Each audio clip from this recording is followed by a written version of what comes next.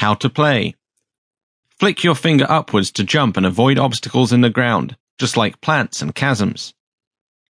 Flick your finger downwards to slip and cross beneath raised physical objects like trees, shrubs, in addition to other enemies.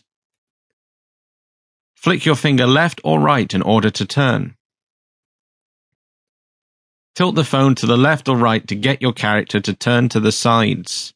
This is not only to gather coins, since it can also be used to dash into slim paths. A single missed nook or object can cause your own persona to lose. By collecting coins, you are going to fill up the meter on the top left corner of the screen.